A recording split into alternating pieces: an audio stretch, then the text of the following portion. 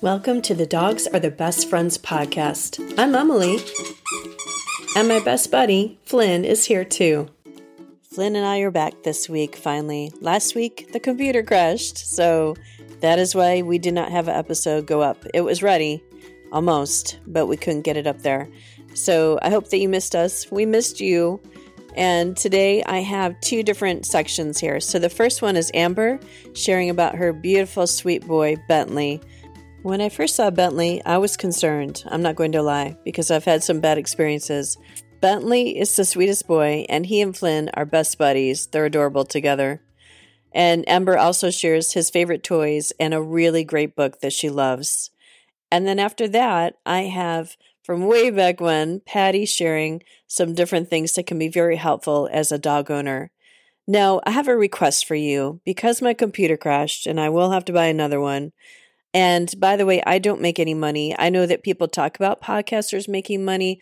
A lot of us don't. We do this for the love of our subject. I am crazy about dogs, and that is why I do this. I get to meet dog people that love to talk about their dogs all day, like me. So if you will consider using my Amazon links, and then anything that you purchase, I will get a percentage of that, again, at no cost to you, then that will help me pay for my hosting, and I would be grateful for a little bit of help. I have the Amazon links in the show notes, so just click on those.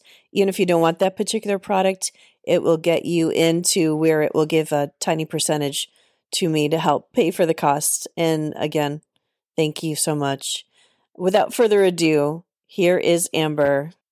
Tell us about your boy and tell us about, what he looks like. Just give people kind of a explanation about him so they can visualize him. So Bentley is almost 5 years old. He'll be 5 next month. He is 70 pounds of cuddle and love. He's a brindle boy with white socks, and he's a mix. I think he's boxer and pit, but I'm not positive. He's a little rescue boy. So that's so cool. And when did you get him then? Did you get him as a puppy? I did. I got him at 7 weeks old. It was this rescue called Gainesville Pet Rescue. And I actually wasn't going looking for a dog. I went with my friend, and he found these puppies in the back, and they were all in essentially like a chicken coop, and you were allowed to step into it and sit down. And as soon as we sat down, of course, like all the puppies are running everywhere and whatnot, but Bentley climbs right into my lap and just sits there and looks up at me. And like I said, I wasn't going for a dog, but I mean, that was the end of that. I brought one home that night. I love it. That has happened to so many people. So he's going to be 5. And I just have to tell the listeners that your boy is so sweet and he's so well behaved. You trained him really nicely. Tell me about Ben, because he's so funny. He's a character. And like, what kind of silly things does he do that you just love? He is such a character. One of my favorite things that he does is in the morning, especially when I'm drinking my coffee, I'll sit outside and just enjoy the view in the sun. And he does the same exact thing. He'll sit right there on the sidewalk with me, soaking up the sun. People will walk by. He won't even get up. He'll just look and essentially give them a smile. He's so cute. And then it's funny though, because he'll recognize when I have friends or whatnot and people that he's met. So instead of just sitting there, he'll run up and jump and have fun and whatnot. But all the neighbors love him, which is really nice benefit. Yes. Yeah. We have a dog friendly area for sure. There's a ton of dogs here. Do you have a favorite story to tell about him? Anything funny that he's done, when people have come to visit, or just at a different, like whether you're in the car or anything that he's done? I don't have a funny story in particular, but that Frisbee that we play with, he is so obsessed with being able to catch it that he'll jump in the air and end up doing essentially like a flip, and he'll do barrel rolls across the grass, just trying to get that Frisbee on the first jump. Every 2 to 3 months, I get a double package. No. So what's the biggest challenge with him being maybe a pit and boxer mix? Do you have a lot of people respond like they, scared of him or, in a negative way towards him? Oh, very much so. I mean, you've met him, you know how well trained he is. So sometimes I will walk him without a leash, but I do make sure that it's in areas where, he is for the most part isolated. But the looks that I've gotten from people in the comments, people can get pretty nasty, especially when it comes to the pit bull stereotype. So yeah, that's definitely a challenge, especially at dog parks. I bet. Yeah. And I'll have to be honest, sometimes I've been scared of them because there's a couple that tried to attack Flynn. There's a mix that tried to attack Flynn that in a building kind of near you, actually. And then at the dog park, yeah, there's been a couple. Bentley has actually been attacked by a couple pit bulls too, and he's never changed his sweet demeanor. Like he's just still so loving. And there's times when certain dogs he's a little apprehensive, but he's never been the one to instigate or start anything. He's such a sweetheart. Wow. See, that speaks volumes right there. And he is. I can vouch for that. He's such a sweet boy. So, all right, can you give me one word that describes your boy? Like try to wrap everything, all that he is in one word. Oh my goodness. Okay, one or two words. He's just loving and loyal. That's all it is. He just the sweetest, loving and loyal. Yeah. So what ways does he bring you joy? Because you said, he's loving and he makes you happy. So in what ways does he do that? Oh my goodness. Every single day when I get home from work, he is one, so excited, of course, but two, he loves to bring me toys every single day. He'll bring a different one. I've got quite a few videos of me opening the door. He's got a toy in his mouth, tail wagging. And then when he gets really, really excited, he does this little howl with the toy in his mouth. And it's just the cutest little greeting. And it's like half growl, half howl. I don't know, it's adorable. Cuddling every night in bed. Like he's just, joy all the time. Yeah. Yeah. You can't imagine your life without him, I bet, at this point, right? Oh, not at all. No. What has been the biggest challenge? Have you been able to work on it or even conquer it with your dog?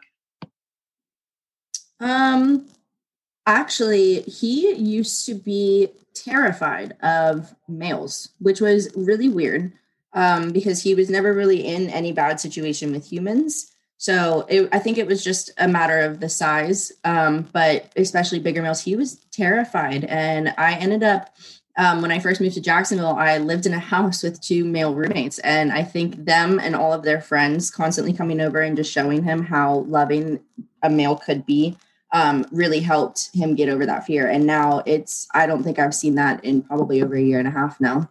Wow, that's wonderful. That's a huge thing. Yeah, it's hard to picture him doing that because he's so confident. You've done a great job with him for sure. I just keep talking about how I can't imagine life without a dog. With quarantine and everything, our morning walks have pretty much become like one of my favorite parts of my day. And that I used to take him on walks, but never to the extent of that until quarantine happened. And now it's something that I will never take out of my routine. And then on top of that, just being able, even when everything was in lockdown, having somebody to go to the beach with, to the park, we found like little hiking trails all over the place. And it's just having a constant, like you said, best friend to do those things, even if you don't have like a human with you. That was definitely one of the greatest parts of it. And honestly, I mean, quarantine wasn't that bad just because I enjoy spending so much time with him that it was a bonus, Right. Very true. Yeah. And you literally had to quarantine because you got sick, you poor woman. Oh my gosh.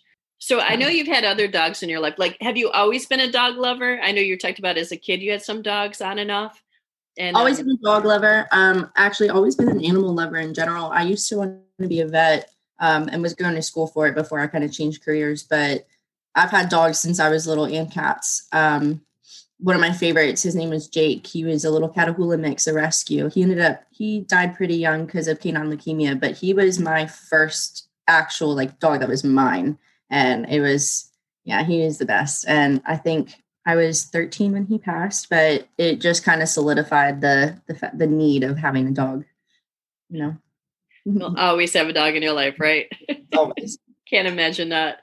And I know, like, of course, I'm a border collie person because, I have my boy and I'm crazy about them. And I know you have a great story about one that was in your life when you were a kid. And I hope that you'll share it with our listeners because it's just a great story. Yes. So one of the dogs that we had, his name was Knots. My stepdad was a landscaper, and one of his clients was moving to behind essentially an airport. Yes. And they couldn't take the dog with them because they were scared that he would get hurt. So we ended up adopting him. And a week into having this dog, my sister, she was probably 2, 3 at the time, just learning to walk. And my mom and stepdad were out in the yard, landscaping, pulling weeds and whatnot. And of course, I mean, we're sitting there hanging out, not really focusing on everything, paying super close attention. And we didn't realize that my younger sister was starting to walk towards the road. And right before she crossed the road, Knots jumped in front of her and laid down and stalked her. And it wasn't like a busy street or anything like that. It was, a little back neighborhood. But he just somehow knew, I don't know if it was previous owners training or just pure instinct, but it was actually like an incredible sight to see, especially only having that dog for like a week and a half. So smart. Yeah, so smart. And yeah, that's an amazing story. And that's why I wanted you to share it, because like dogs are they're so brave. They're just so much better than us humans. We're wusses. Brave and selfless and all the things that we are not. So, and then I know that you were telling me about this great book. So if you could tell the listeners about that too. Oh, yeah. Okay. So there's a novel. It's called Animal Wise by Virginia Morrill. And she's a journalist who travels the world interviewing researchers who are attempting to figure out the emotional lives of different species. She's got 10 different chapters, and it starts with the smallest, which is ants, and ends with, I want to say dogs or chimps, which I think it might be chimps because they're closest to us. But it's actually incredible because she gives a very unbiased viewpoint from these researchers. And she just does a really good job illustrating the different lives of all these animals. And it's kind of mind blowing to see how even just ants work together and have families. And it's a really good intellectual read. It's really good. Yeah. Yeah. Thank you. That sounds so good. I'll put a link to that too, for sure, in the show notes. Is there anything that you want to share with the listeners that would just help encourage them, or just something that you want to share from your heart? I always ask my guest.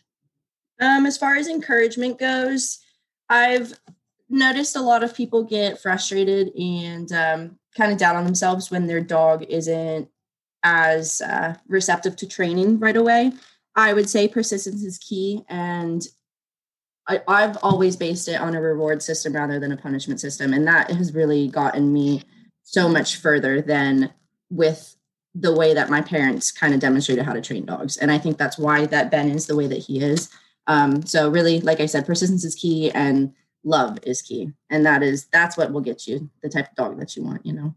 I could not agree more. Absolutely. I think that's so important, because I never understand people that want to hit their dogs or, be too alpha and like think they have to wrestle with the dog or something. You're breaking down the friendship. You're not building any kind of friendship at all, because then they worry about your hands. Are you going to hit them with a hand or give them a treat, or what are you doing? There's so many reasons. So yeah, thank you so much for putting that out there, because people need to understand that.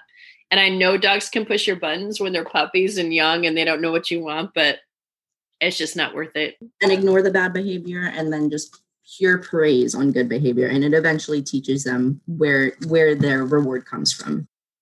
I love how Amber put that. It's so important to show love and treats, and good things come from us. I have to tell you all, I have not been a happy woman. I've pulled off at least 4 or 5 ticks from my boy. My Flinny, I just can't believe it. It grosses me out, number one. But this one thing that Patty recommends, I also highly recommend. I've used it for a couple of years. So be sure to listen to her about 5 tools that she suggests to give you some help as a dog owner and trying to stay on top of fur and ticks and things like that. You've really done your homework, and you've learned with Hootie what works and what doesn't work in the sense of actual tools and treats and all sorts of things. The one thing I guess I'm wondering about is the tags, the tag silencer. Absolutely. So that's called the Pet Tag Silencer. Yes. It's like a little neoprene case, really easy to put around your pet tags. Okay. And it's washable. So not everybody loves to hear the jingling of their their dog's collar. Some people do, because they want to know where their dog is and perhaps what their dog's doing. But for us, we tend to not want to hear that noise. Mm-hmm. And so we love this Pet Tag Silencer.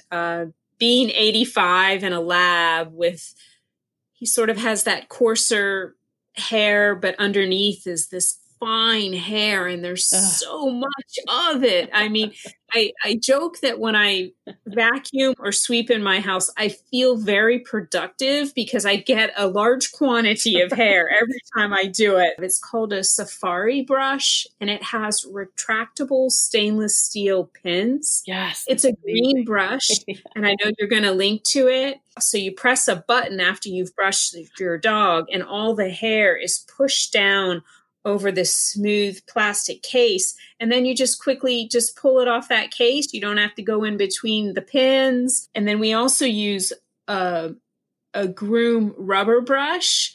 And we use that in the shower. So when he's wet, it's rubber and it has little knobs on it. And you just, as you've shampooed your dog, you're going to use that brush afterwards. And they find it kind of like a massage, but it also gets a lot of hair off when they're wet. There were ticks out in the panhandle near the beach. And so these tick pliers look like mini crowbars. Yeah. And I will tell you, without a doubt, they are the number one tool.